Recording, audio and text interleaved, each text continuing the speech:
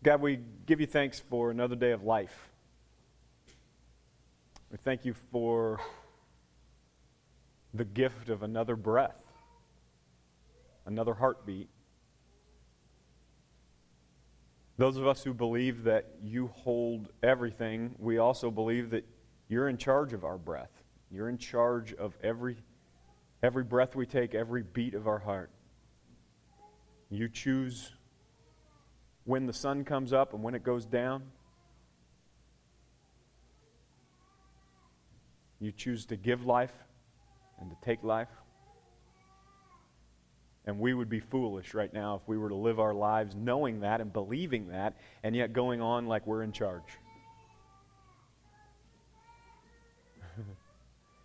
So in this room, I almost said in the quiet of this room, but there are babies all over the place. And we are so thankful for that. Maybe it's better than quiet. With those voices, those coos, and those babies in this place, and those kids upstairs, would they remind us that the choices we make aren't just about us? Would you give us that perspective today, God? Would you give us perspective that changes who we are, not makes us feel guilty? We know that guilt doesn't come from you. Would you give us perspective that changes who we are so we can step forward to the joy and the peace and the hope and the things you've promised in your Son's name? Amen. So I was driving this morning early from my studio. My Sunday morning routine is crazy, and it involves me getting up crazy early before the rest of the house, and then driving into town where I work and printing my stuff and kind of getting my morning going on Sunday mornings. And I was doing that this morning, and I was headed back home and stopped at a stoplight, and there was a woman in a family van. No question, it was a family minivan.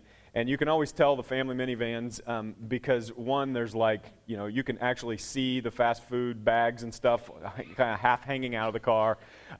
You can also see on the back window, they get those stickers of all the kids they have. And this lady had so many kids that she was on the second row of those stickers. I mean, it was just kids packed into this car. And it was really slick this morning in Bloomington.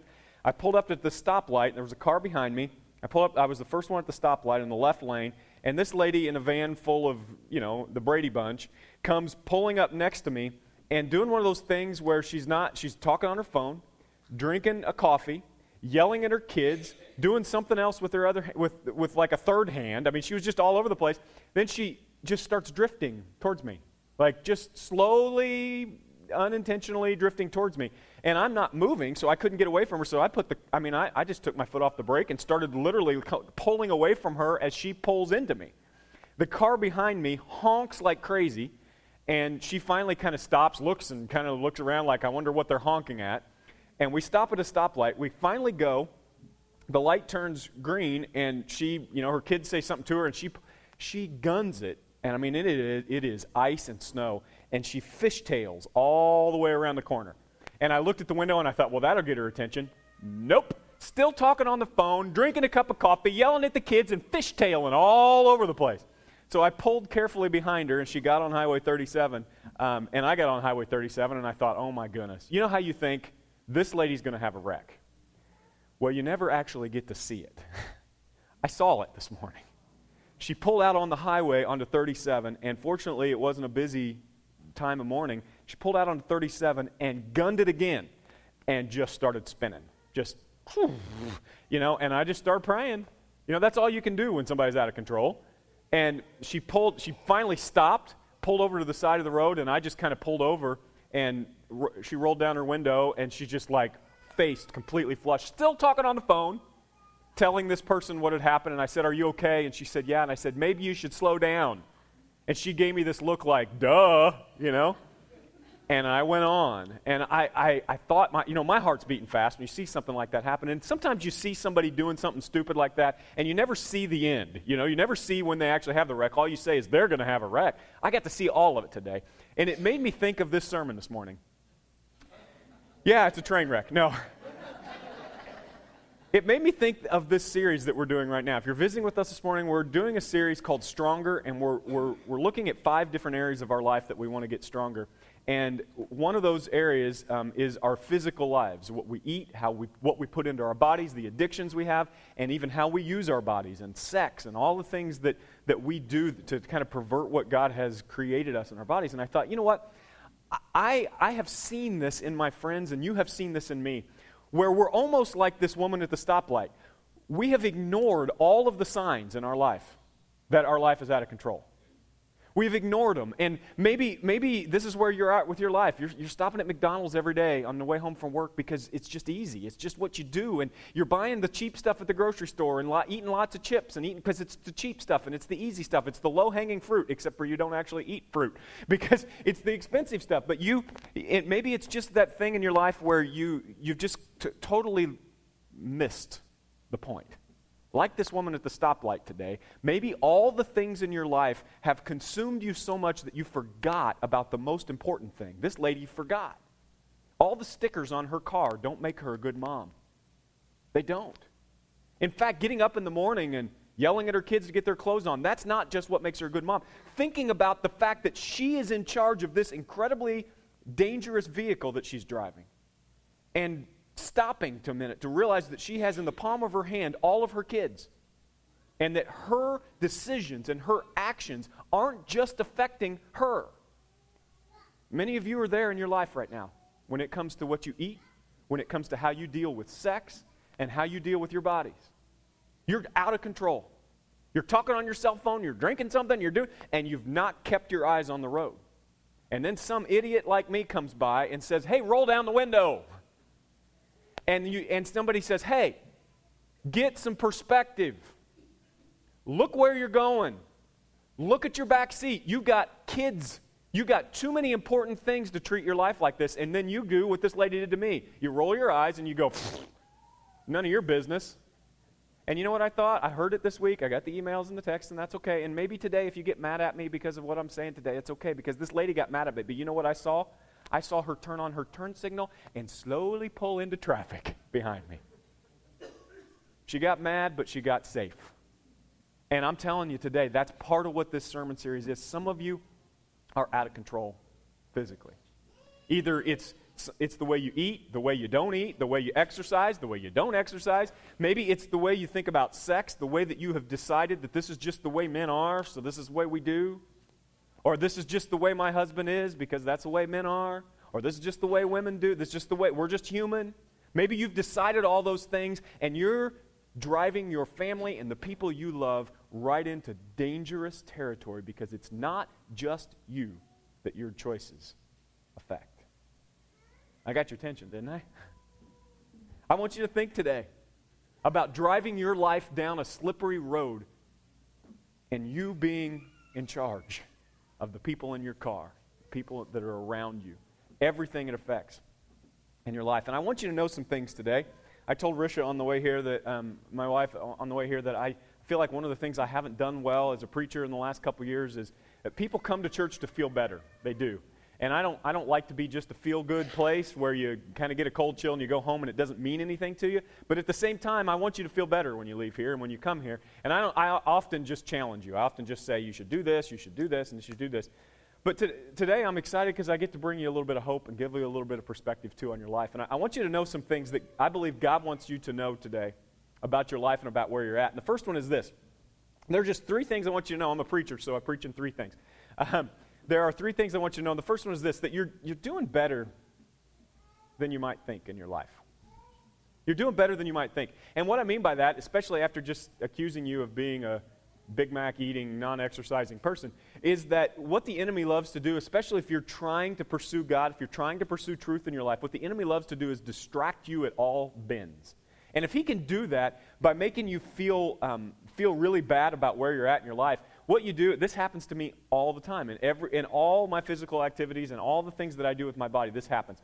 If I get up in the morning and the first thing I do is eat something really bad, then my next thought is, bad day, might as well keep it going. Might as well have a bad lunch and a bad dinner because I've already blown it today. I'll start again tomorrow, right? That's what we think. You do the same thing spiritually. Well, I'm already in this deep relationship with this girl, and it's really way too physical, and I've already messed up. Might as well just keep going. I've already kind of done this thing. I've already messed up. God already must think I'm a loser and an idiot. I got to just keep going. I guess I might as well just keep going. I want you to know that that's the absolute best lie the enemy can tell you when you've made mistakes, is God's turned his back anyway. You might as well do what you want to do. Here's what God says. Romans chapter 8 says this. Paul says this. I'm convinced that neither death nor life, neither angels nor demons, neither the present nor the future, nor any powers, neither height nor depth, nor anything else in all creation will be able to separate us from the love of God that is in Christ Jesus, our Lord. Yesterday, Reese, my son, had another basketball game, and I'm his coach. I'm his coach, but they're kindergartners. I'm basically just trying to make sure nobody gets hurt and point the direction they're supposed to be running at the time, and I yell a lot of this. No hugging. No hugging. No choking. No, that's what I yell all the time as a coach. That's pretty much what I do. But the whole time Reese is playing, I'm trying to coach the other kids too, and I'm trying to be objective, but the whole time, every time the ball comes towards him, my heart just beats fast, And every time he gets the ball, I think, oh, please God, just let him make one shot, or just let him not throw the ball away. Just let him. And every time the ball comes to him, there's kind of a lump in my throat. And every time he's on the stage, came to the end of the game, he had shot a few times, and air ball, air ball, air ball. He gets that from his mom, not his dad. And just not doing well, and I could see in his face, I know him, and he's trying to be positive, but he gets this little quiver, and he's trying to figure it all out, and I just start doing that prayer that parents pray, God, just let him make one shot. Like God cares about basketball, but I don't know that he does, but I think, God, you care about Reese, and you care, just let him make one shot. Well, the final buzzer goes off. Allison was there. The final buzzer goes off for the game. The entire game is over, and I thought, on the way home, it's going to be Reese, and Reese is going to say, Dad, I didn't make any shots, and I was just expecting this. The final buzzer goes off. A kid from the other team shoots the ball. Reese gets the ball, buzzers off. The whole team is kind of, starting to shake hands, and I'm saying, hey, guys, come together. Reese takes the ball, dribbles all the way down the court.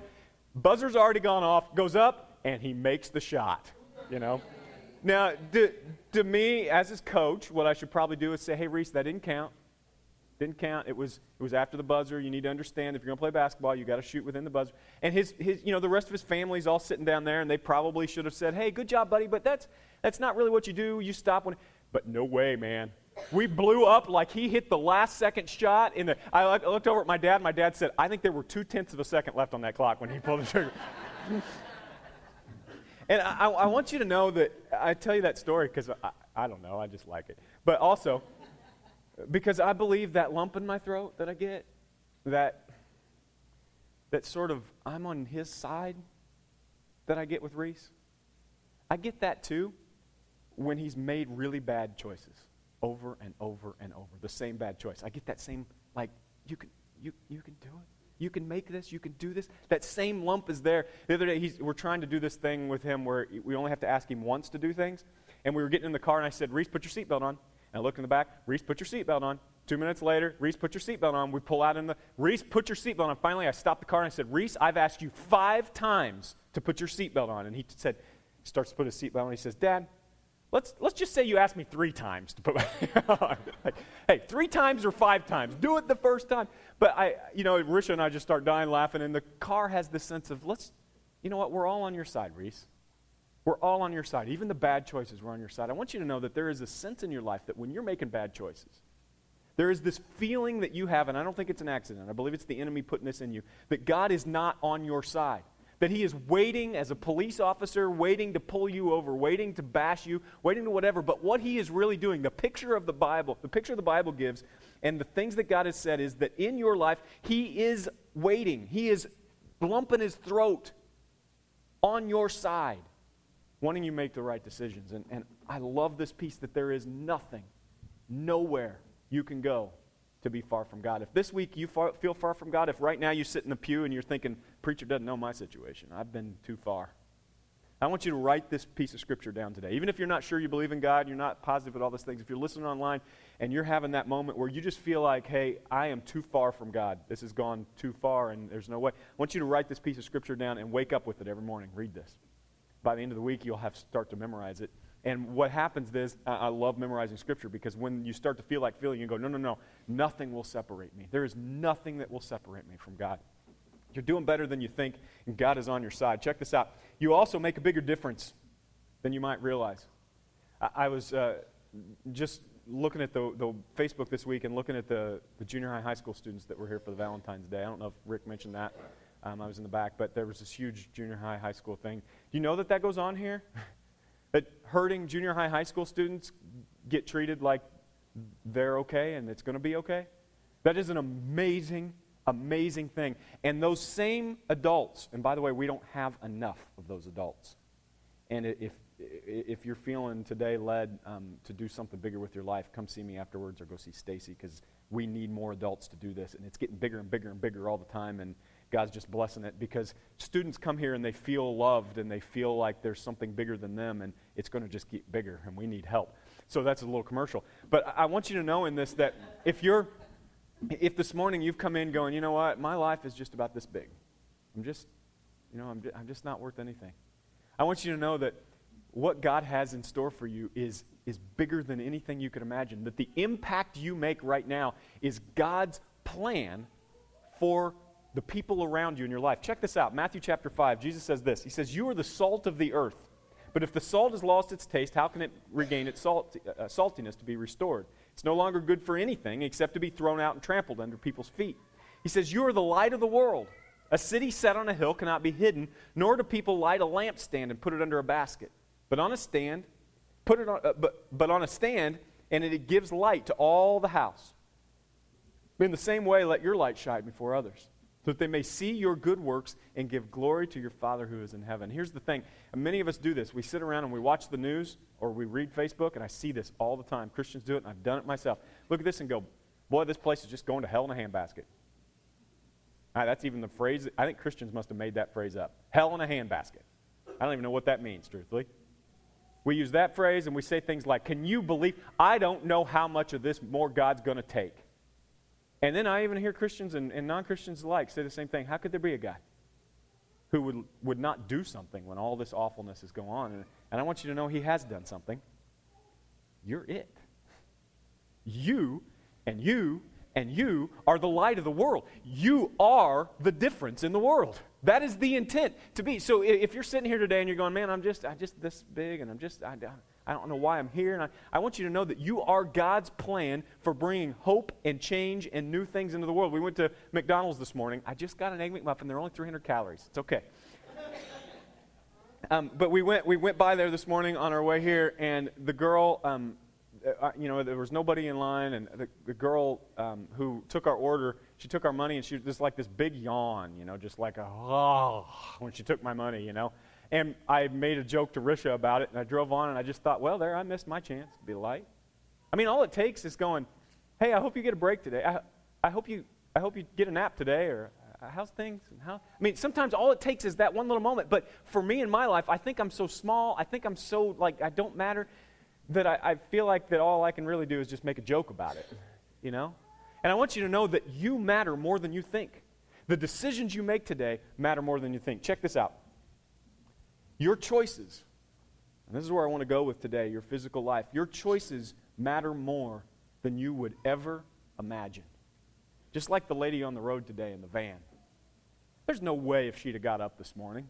If she'd have got up this morning and somebody said to her, you know what, you're going to do a 360 on Highway 37 because you're going to be drinking coffee and talking on your phone at the same time. You know what she would have done? She'd have put her phone up and would not even have poured a cup of coffee before she left the house. I know she wouldn't. If somebody would have told her that was going to happen. But nobody told her. And she didn't mean to do that. She didn't choose to do that. She drifted into it slowly. It just became what she does. I'm sure she's been adding to it and no wreck has been and she just did it. This is what's happened with us. We slowly gravitate towards things we would never dream we do because we make one little choice after another that ends up making big impact on the people around us and on the things that we do. Genesis chapter 25, verse 29. This is one of the pieces of Scripture I talk about all the time when we talk about choices. And maybe you've heard this, maybe you haven't, but I hope you listen to it a little differently this morning. Basically, these two brothers, Jacob and Esau, the story talks about these two brothers that are a lot different. They fought a lot. They got on each other's nerves some. They also loved each other, and they had this dad who was very wealthy in terms of just his inheritance that the kids were going to have. And basically, in that day and age, the best thing you could have as a man was an inheritance from your dad. It was your birthright. It was, when Dad dies, I'm going to take his stuff, and then I just kind of get this stuff handed to me, and it often leads to spoiled people, but it was a great thing to have in your life. And so Jacob and Esau, they're brothers, and they're kind of fighting over who's going to get what. Well, the deal is the firstborn son gets the birthright. Now, at this point, it seems like you'd say, well, why don't you just split it in half? But that's not the way it worked. The firstborn gets the birthright. So Jacob was the firstborn, and he gets the whole inheritance. And so Esau grows up with this kind of, the older he gets, the more he's like, hey, this is just not fair. Just because he was born a year earlier than me or a couple years earlier than me shouldn't mean that he gets all this stuff. And it's just kind of this tension that builds. You know that tension that builds. It's, Mom and Dad bought my brother 6 presents and bought me only 4 for Christmas, and it's okay. But then next year you do it again, and there's just this major tension that builds up. So one day, Jacob is out in the fields, and actually, I'm sorry, I think I said it wrong. Esau is the one that has the birthright. Jacob is the younger brother. And Jacob is making some stew, okay?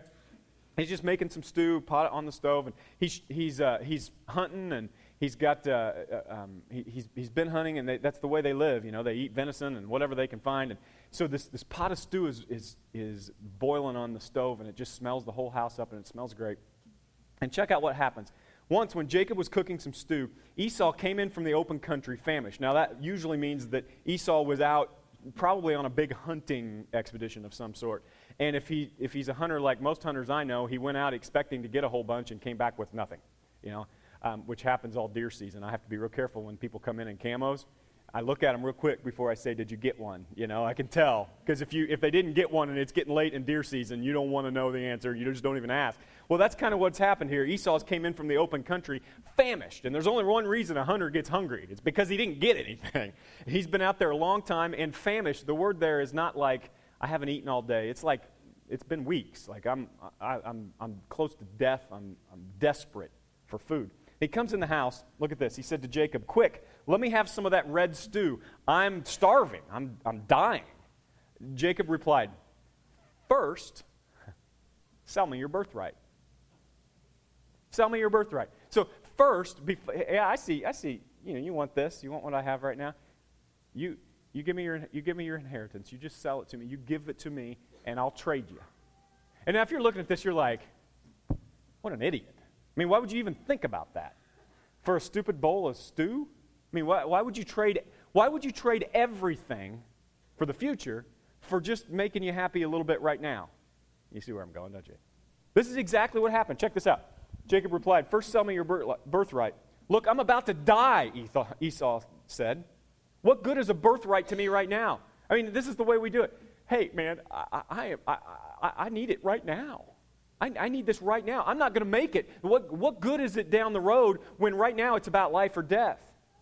You just make it whatever it needs to be to get what you want. But Jacob said, swear to me first. So he swore an oath to him, selling his birthright to Jacob for a stupid bowl of stew. Then Jacob gave Esau some bread, some lentil, and he ate and drank, and he got up and left. So Esau despised his birthright. Now, there's something that happened in this story that isn't recorded in the Bible. And I know that's a funny thing for me to say, but I know it happened because it happens every time you give up what's better in the future for what you want right now. It happens every time. As soon as you get what you want right now, whether it's a cigarette, or it's sex, or it's a Big Mac, there is a moment at some point, and I know exactly what it is with a value meal supersize number 2. It's about 19 minutes later, after I've eaten the whole thing, that I go, boy, do I regret that. And sometimes it's that, and sometimes it's much worse. The next morning, the next day, there is this moment, and Esau would have had it too, where he goes, what an idiot. Why would I have done that? Why would I have given up the future? Why would I give up a family? Why would I give up my birthright? Why would I give up the ultimate for the immediate? It's because he was blinded. Now, in this case, he was completely blinded by hunger. But there's something that blinds you. And as we talk to each other, it's really easy. It's called frog in the kettle syndrome, if you've ever heard this syndrome. Here's the idea. Frog in the kettle syndrome is this. You can take a frog, and I wouldn't recommend doing this. It's really mean. But you can take a frog and put it in a pot and put it on the stove, okay? Like I said, a live frog is really not nice to do. But you put it on the stove, and the water's cold, and the frog will kind of stay in there. And as you heat up the stove and the water gets hotter and hotter and hotter, the frog will stay in there until it boils, just completely boils to death. And the idea is that as its surroundings change gradually, it becomes accustomed to it until it dies. Now, if you take that same frog and a pot of boiling water, and you just take the boiling water and you put the frog in it, he'll jump in and jump right out because that immediate change, he would never stay in. But the same thing happens with you and I. The little choices we make, our life gets hotter and hotter. We're sitting in a bowl of water that's just getting hotter and hotter and hotter. And every bad choice you make leads you further from who you really want to be. And you're frog in a kettle. You get worse and worse and worse. And what the Bible says is that the enemy loves to boil the water. And eventually it leads to death. Death spiritually, death physically. Some kind of death happens when you sit in a vat of water in your life that just keeps boiling until it gets to the point where it's too hot for you to live anymore. Now, many of you know exactly what I'm talking about. Many of you are high school athletes. This happens to me all the time when I run into somebody I haven't seen in 20 years. Somebody from high school I played basketball with who was that stud, He was that guy everybody looked up to. And I'll run into him at the Mexican restaurant. For some reason, it's always the Mexican restaurant. I run into him, and he's bald now, and he's not as good looking as he once was, and he weighs a lot. And I look at him and go, wow, that looks like a guy I went to high school with. It must be his dad or his grandpa. And I walk up to him, and he goes, hey, John, how's it going, man? We haven't seen each other for a little. I start realizing, holy cow. And I'm sure he's thinking the same thing about me. But the thing is, if you were to show him a picture of himself at the Mexican restaurant when he was in high school, he'd go, I am never going there. I'm not going to let my body get to that kind of point. He would be like a frog in a boiling water. He'd say, no way, I'm not jumping in there. But over time, over 25 years of making one bad decision after another, just another basket of chips, just another value meal. We don't have time. We don't have time to exercise this week. We'll start next week, and then make a joke about it. And all of a sudden, you find yourself in a place you would never have ever in the million years jumped into. This is the picture of our lives when it comes to our choices. And the stupid bowls of stew that we choose on a daily basis. Every time you choose a lifestyle, every time you make a small lifestyle decision that you know is not good for your future, you are doing what Jacob and Esau did. You're trading what's in the future better for what's right now, for what's good. And those of you who smoke, those of you who have those addictions that are really struggling with those addictions, I've got friends who chew tobacco, and man, I think that is even harder in some ways than smoking to get away from. It's all the same stuff, but it's an amazing addiction. It's really hard, and they chew and they don't want to, and their wives are kind of going, "Oh, I'm not kissing you," and they don't want to quit, and there's this major thing, and every time they put a chew in, there's this moment where they go, "Yeah, I know it causes mouth cancer. I've seen the pictures. I know when I put a chew in or when I light up another cigarette. I know when I order another value meal supersized. I know that when I do that, I'm trading the future. Maybe literally 7 years of my life I'm trading for to feel a little bit better right now, or to get a little bit of high right now, or to get a little bit of nicotine right now. It's a trade, and you need to understand that. And that's not going to help you quit today. I know that. But you need to understand, when you start to understand what's really at stake, it is a choice. It's a stupid bowl of stew. You're trading for something much bigger and better. And the problem is, our world is set up that way. When we went to McDonald's this morning, I thought, I'm going to order an Egg McMuffin. I know exactly how many calories. I know what it's going to look like for the rest of my day, and it's kind of my Sunday thing, so we do it. And I ordered an Egg McMuffin, and you know what she said to me afterwards? It's not her fault. McDonald's has told her to say it. She said, would you like a pie with that? I'm sorry. Yeah, you can ask Risha. She did. Would you like a pie with that? And I had to double take. With my breakfast? You want me to get a pie with my breakfast? And my first thought was, that's ridiculous. And my second thought was, well, yeah, I want a pie with that. Because in my life, and maybe you don't struggle the way I do, but most of you do, in my life, if somebody asks me, do you want a pie with that, the answer is always yes. No matter how much I've eaten, no matter what time it is, the answer is always yes. So in my life, I have to stop and say, what am I trading this for?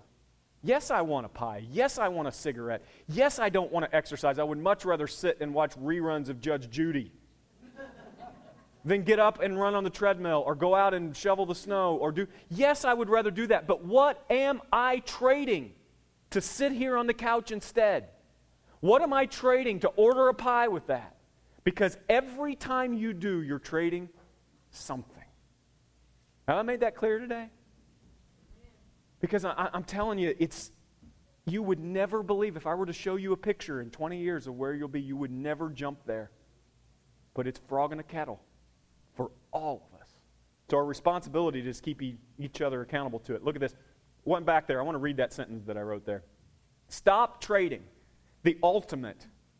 Stop trading the ultimate. What Jesus said is, he said, I came to bring life and life abundantly. That is such a profound statement that Jesus made. He said, I came to bring life. And when he said life, the people around him, he said it twice. He said, I came to bring life, comma, and life abundantly. We only have one word for life, so we use the same word both times. But what Jesus said to the Greek listeners, they have different words for the word life. And Jesus said first, he said, I came to bring eternal life. And everyone went, I know, yeah, we're going to heaven when we die. And Jesus was like, yeah, that's part of why I came. And then he said, I came to bring life, bios. You know what bios is? It's where we get our word biology. It's physical, tangible, touchable. It's frogs and worms and trees, and it's biology, it's cells. And Jesus says, I came to bring not just eternal life. I came to make your life here more abundant. You're not just waiting for death if you're a Christian. Jesus says, you're missing it. In fact, I wrote a sermon series a few years ago that got me a lot of questions, but I called it, Jesus Wants to Save Christians. Because I believe there are a whole bunch of Christians who believe that their lot in life is just to wait for heaven and just live hell until he gets here. And that's just half of Jesus' message. He says, I came to bring you life, and you're trading it. You're trading the hope and the joy and the peace every time you make a choice that is far from me. Stop trading the ultimate, that kind of life, for the immediate. Stop trading what matters most for things that are fading away anyway. Stop it. And I'm saying this to myself today like I always do. For me, I don't have an addiction to cigarettes. I would probably if I'd ever smoked one in my life. I'm scared to death too because I'm an addictive personality. I'd be on it quick. I'd be a chain smoker by Tuesday if I had one today. That's why I got to be careful. No, I don't want a pie because a pie leads to a cake. And a cake leads to me surrounded by boxes of Twinkies, you know? I can't do it. And so but there's other things in my life I'm addicted to, and one of them is work. One of them is you all. You ask my wife. I'm addicted to writing sermons, journals, creating stronger programs, huddle groups. I'm addicted to that. To the point where I am trading at times in my life. What's good and what's immediate, what makes me feel good about my life for my kids. For my kids and my family. And I want you to know, some of you are doing the same thing. You're trading work, money, for family, for life. Stop trading for a stupid bowl of stew. Next slide. So how do you know you're changing? Here's how you know you're changing. When we go through this thing, this is an amazing thing to me. You know, you can look at the people around here. You can look at Rick Finney and say, Rick Finney has changed physically. I mean, he has. He's lost a lot of weight. You can look at other people and say, they have changed physically. When I started running, I realized I started looking down at my legs and going, man, I'm like, the little fat on my legs has gone away. And I mean, I still got it here and I still got it here, but I'm losing it here. I can look and I can see these physical changes. But here's the thing. We all know people who revert back. And the physical changes, those things that happen, man, it even becomes harder the next time when you revert back. But when you know you have really changed, like inside out change, because the outside's just part of it, you know that. When you've changed from the inside out, here's how you know. Read this sentence. You will begin to really change, and you'll know you're really changing when you're willing to give up something you want right now for something you want even more later. When you can start to look at something and go, man, I really want that right now. But when you can get the perspective to go, I want that, but I will not trade it for the hope that comes later. I will not trade it for the bigger picture. I want that big screen TV right now. It's almost Super Bowl. In Risha, we've got a whole bunch of people coming to our house. I need a 60-inch TV. It's really about hospitality, and God has given me this gift of hospitality. So it's God's thing. It's God's TV, really, right? If I buy one more big screen TV, I am trading my retirement. I'm starting to see things that way. Finally, when I walk into Sam's Club and I see that huge rack of, these TVs are calling my name, and I used to walk by them and then just try to get my phone out and start calculating how much that would cost me a month and what I'd have to sell, and you can give plasma, I heard, and you can, and all these things, and now I'm getting to the point where I see those TVs and I start seeing flashbacks of working until I'm 90. And I think maybe I really am changing. Because I'm starting to see that those things are big fat bowls of stupid stew. And that I'm trading the wrong things. That's when you know you're changing. Those of you who are in this weight loss program, don't be confused by the scale. Do not step on that scale and think there's inside out change going in you because you're losing weight. Because all of us in this room, yourself included, know that those kinds of changes don't last unless they're inside out. And inside out changes are when you look at your life and say, I'm worth giving this up now so that I can have better later. That's when you know you're changing. Man, I could pray right there and go home. But I'm not going to. Next slide. Galatians chapter 5. I want to ask you what's your bowl of stew. Some of you got it in your brain right now. Maybe you got 5 or 6 bowls of stew. Maybe bowls of stew is your bowl of stew. You know what I'm saying? Whatever it is today, I want you to know it's the same principle. It's the same principle today. When you can start to look at that and say, no, not because I don't want it, because truth is, man, a pie is always going to be a good addition for me. I'm never going to come to a point where I'm like, no, I don't want a pie with my Egg McMuffin. There's always going to be, but what's going to change, what's going to make it easier is when I can start to see that pie as a major choice in my life that impacts my future. When I can start to see it as something I'm trading. Galatians says this, so I walk by the Spirit, and you, so I say, walk by the Spirit, and you will not gratify the desires of the flesh. For the flesh desires what is contrary to the Spirit, and the Spirit what is contrary to the flesh. They are in conflict with each other, so that you are not to do whatever you want. There is this amazing principle here that reaches through 2,000 years of history and is as true to you right now as it was then. If you're a Christian today, you're following Jesus, you have in you what the Bible calls the Holy Spirit. It's something in your life that leads you. It's God inside you leading you in places. When you tap into that, you see big screen TVs as bad choices. When you walk into Lowe's or you walk into McDonald's or you walk into a restaurant thinking about God's things, it changes your choices. It does. This is not just a preacher talk. This is not just a spiritual comment. This is absolutely true. If you can find a way to live feeling like God is sitting with you, it will change what you choose. And it will change you from the inside out. If you're needing help with that, I want you to know that that's one of my biggest goals for 2014 in this place. It's to help you live by the Spirit, to live like God is sitting with you wherever you are. Truthfully, right here on Sunday morning, God's with you, but He's just as with you when you're in your cubicle on Tuesday.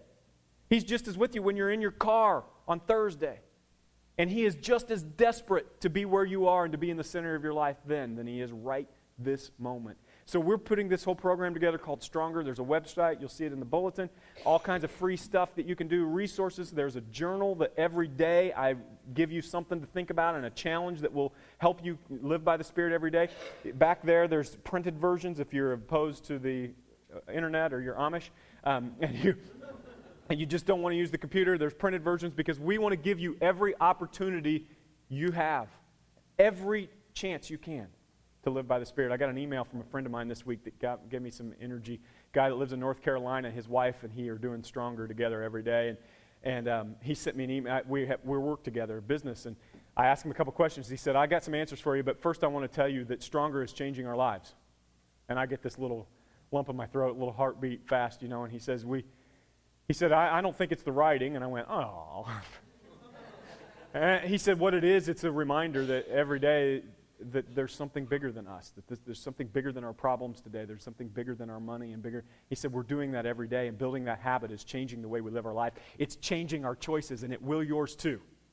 When you start to put God's things first, it changes your choices, and it becomes a way of life. Instead of a diet or a New Year's resolution or a commitment to your wife, it becomes a new way to live your life. So what's your bowl of stew today? Band, you guys can come up. I want you to know today that you're doing better than you think. I don't want you to let the enemy talk you out of making changes in your life because you've done it so many times you don't think you can do it. I want you to know today you're doing better than you think. I want you to know that you make a bigger difference than you realize. One of my favorite stories about this is a long preacher story. It's an old one. But I think about this all the time, about the little boy, all the starfish that came up on the beach. You may have heard this story before. All these starfish got washed up on the beach, and then the tide went out, and they get stranded, and they can't swim, so they just end up dying on the beach. And there's thousands upon thousands of these starfish, and it's just overwhelming how many there are. And this little boy is standing on the beach, taking a starfish and throwing it back out in the ocean, one at a time. Millions of these things, just everywhere. And an old man comes walking up and he says, son, don't you realize can't make a difference? There's so many of these starfish out here. You think you can make a difference? The boy just doesn't even hesitate. Picks up another one, threw it out, and said, made a difference to that one, didn't it? Yeah. I want you to know, you make a bigger difference than you know. The words you choose, the jokes you tell, the comments you make on Facebook, they make a bigger difference than you think. Your choices matter more than you realize. Some of you are talking on the cell phone, driving with a whole family you're leading. Your choices make a bigger difference than you realize. So today, you can choose. You can walk out of right here right now and make a cognitive decision to say, this is my bowl of stew. This is what I've been choosing over what God has intended for me. I've been choosing the immediate instead of the ultimate. If that's you today, I want to give you a chance to renew with God. Just to say, God, hey, I want this. I want to change from the inside out. I don't want to change that just looks good on the outside and goes away in a few weeks. I want to change from the inside out. I want my decisions to be based on what's best for my future and not what's good right now. And I want to live by the Spirit. Teach me what that means. This is your opportunity to do that. You can stand with us, sing this song. I'll be right back there in the corner if you need me for anything, but just pray between you and God this morning. Would you stand with us?